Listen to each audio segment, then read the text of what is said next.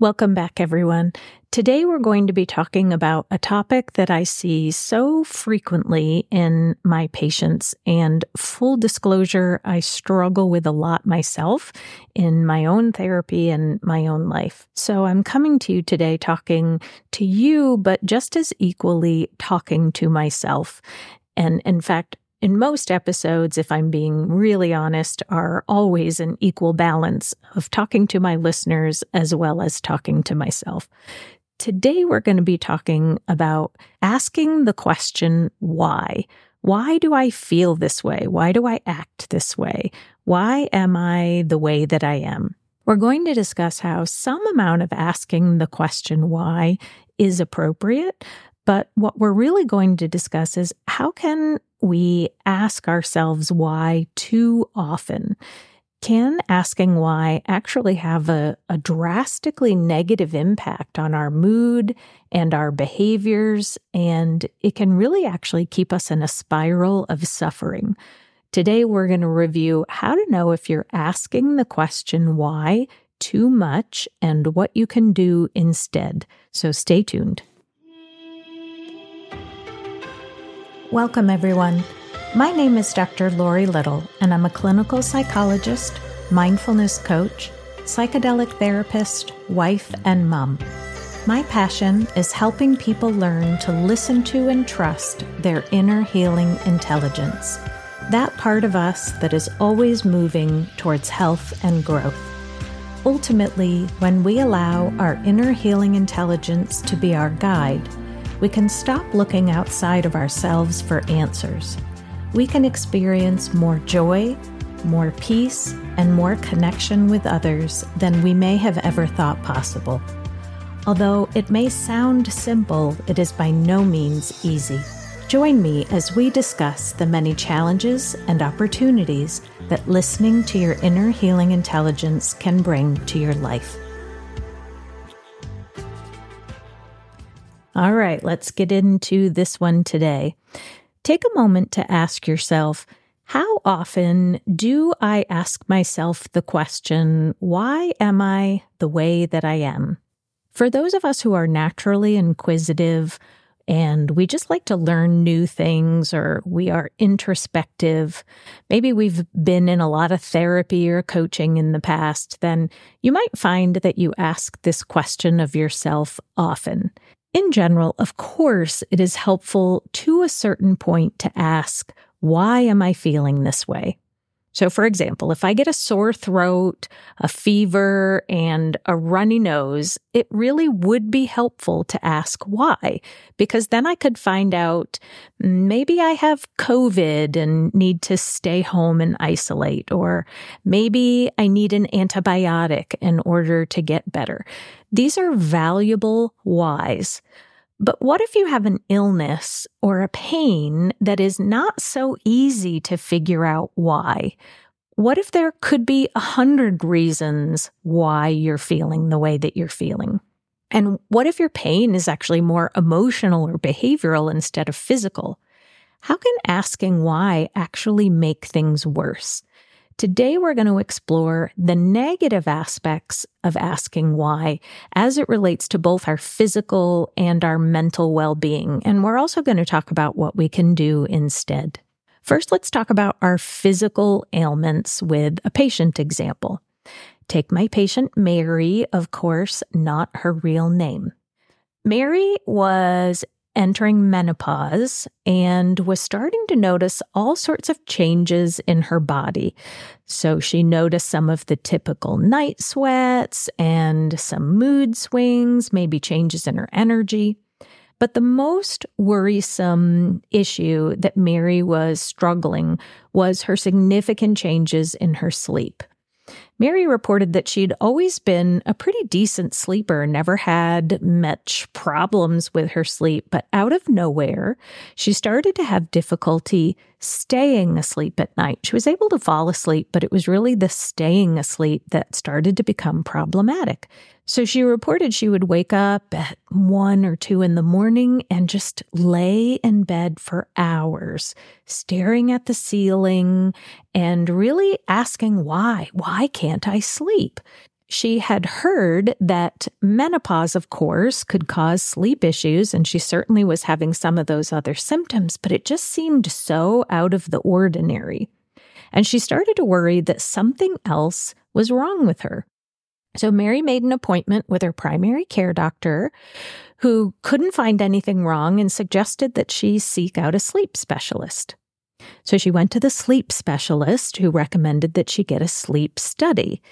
And unfortunately, this sort of kicked off a series of months and months of going from one specialist to another specialist to find what I'll call the root cause of her insomnia.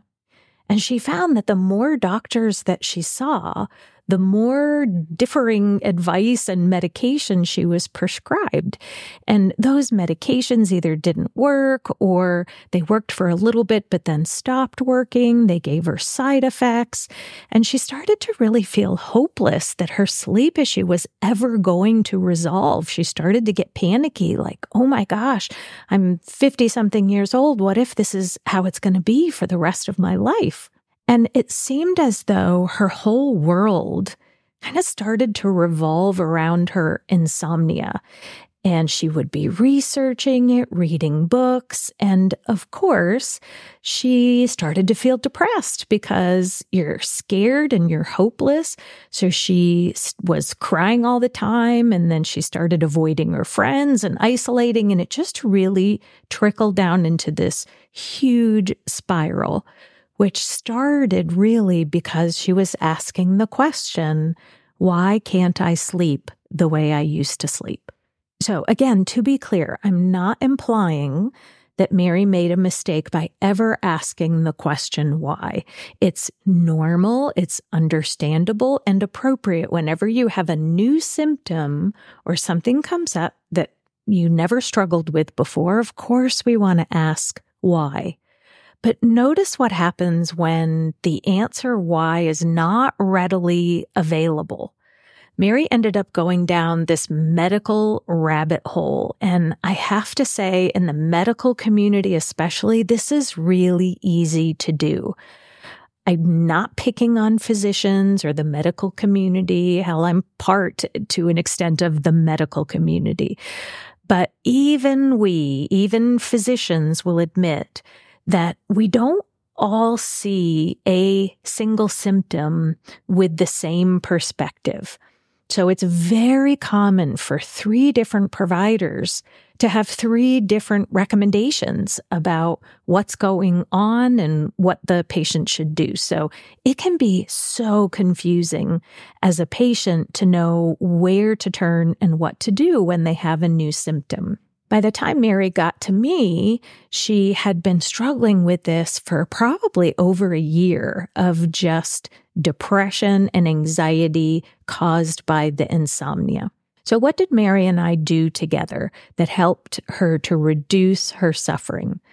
I encouraged Mary to actually stop asking why and just focus on how she could better cope with her insomnia.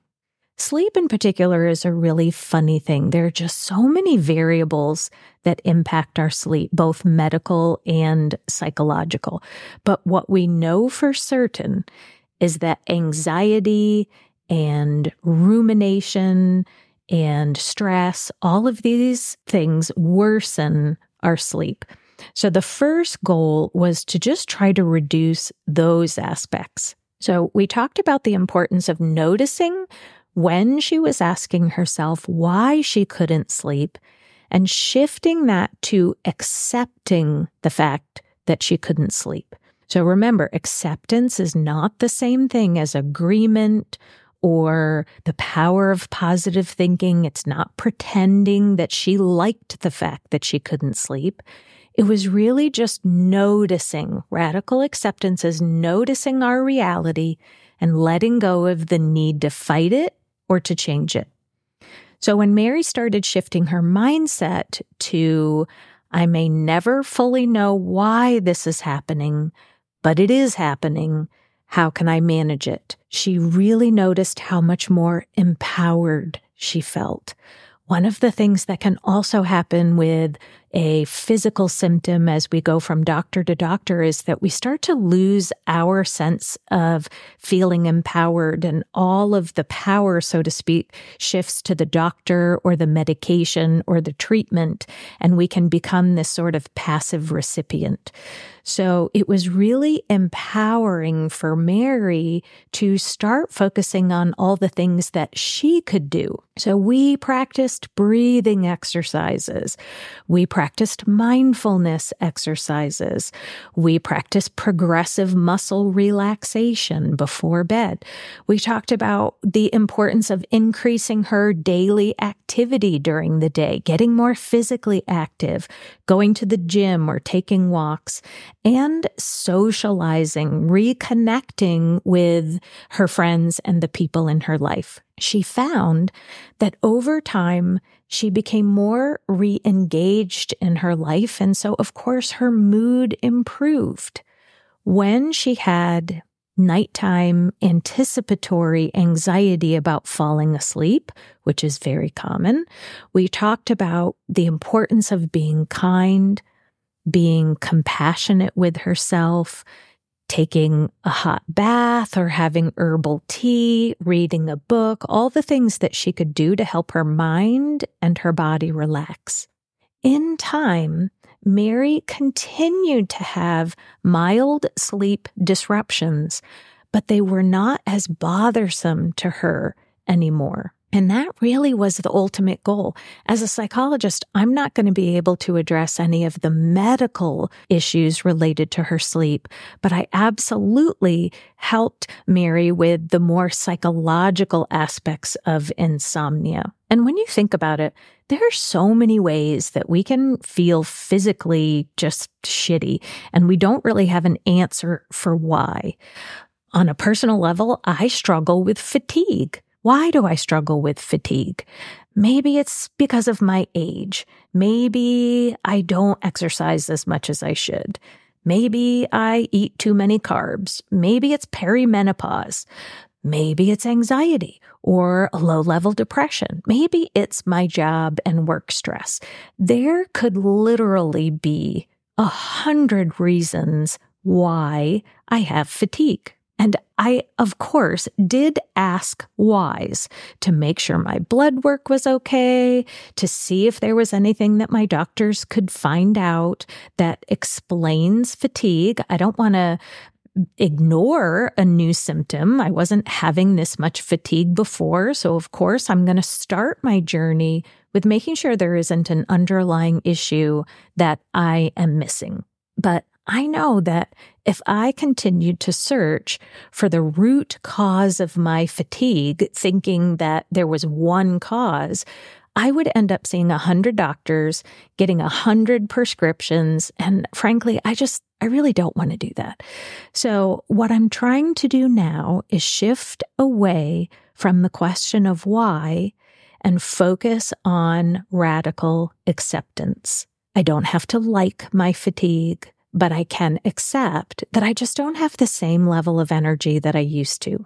What can I do health-wise to manage my fatigue to be as healthy as I can be? And so, of course, that comes with trying to increase my exercise, trying to increase my nutrition. It also has a lot to do with just accepting my limits. I have new limits now that maybe I didn't used to. And so when my friends give me shit that I don't feel like going downtown for dinner on a Wednesday night because that means I'm going to be home after 10 o'clock. And I know for regular people, that's not a big deal. But for me, that exhausts me. And I know that the next day I'm going to feel exhausted. So I don't feel guilty about it. I just say, yep, this is who I am now. And that's okay. So if you are struggling with some sort of physical issue, maybe it's a pain, a physical pain you're having, insomnia or an energy problem, any kind of physical symptom that you have not yet been able to identify a root cause, consider if asking yourself why is serving you anymore. Is asking why only leading you to suffer, to go around in circles like a hamster on a wheel? Is it making the issue worse? Could learning how to just accept and manage the symptom benefit you? And if so, ask yourself how. Another area that we often ask ourselves why is related to our mental health. Why do I feel depressed? Why am I anxious? Why do I end up in abusive relationships? I hear these questions for hours a day, every day as part of my work. And again, a certain amount of asking why is okay, is understandable, and helpful. It absolutely can be helpful to understand the nature of your family dynamics growing up. What did you learn from your role models? How did you make sense of your experiences as a child? And how is that impacting how you see the world today? In fact, many would say that is actually what therapy is, trying to understand how our past affects our present. But I would argue that this is really just only a tiny slice of effective therapy. I could explore for years, the question, why am I the way that I am as it relates to my childhood? However, at the end of the day, there are probably 100, maybe 1,000 reasons why I struggle with certain issues. Imagine if by some miracle, I actually could identify all 1,000 of the reasons why I struggle with abandonment, for example. Would that really bring me any closer to my goal of not having fear of abandonment? Probably not. What I have really found is that understanding why is interesting and mildly helpful, but it isn't actually very effective at solving the problem. What's most effective is shifting the attention away from the question why and focusing more on what am I going to do about it? How does this issue present itself in my life today? And what can I do to start working on that? In order to do that, in order to make that shift, we have to first practice radical acceptance of whatever the issue is. As a reminder, radical acceptance is the complete and total allowance of reality. It's our willingness to give up the need, to let go of the need to make our reality different than it is. I don't have to like it. I don't have to approve of it, but I can accept it. And this is ultimately the path to ease our suffering. Remember, there is a difference between pain and suffering. Pain is a natural part of the human existence. Pain is unavoidable, and it just comes along with the territory of being human. In fact, pain, when we think about it, is what helps us to learn and to grow. Suffering, however, is optional. Suffering is when we experience pain and we insist that we shouldn't be in pain. We insist that we must get rid of it, that we can't tolerate this pain. That's suffering. By letting go of the need to find an answer, to get an answer to the question of why, we're moving towards radical acceptance, which is allowing us to be more effective in dealing with whatever that pain is. The pain is still going to be present, but we're not going to suffer with it. Now I'd love to hear from you. Are you a why asker? Do you notice that you suffer because you spend too much time asking yourself why and not enough time asking, what can I do about it? I hope that hearing about these ideas can bring you just a little bit of peace into your life, maybe reduce your level of suffering just a tiny bit. And as always, if you find this difficult or too challenging to make these changes on your own, please consider seeing a good therapist who can help support and guide you. Until next time, take good care and I'll see you soon.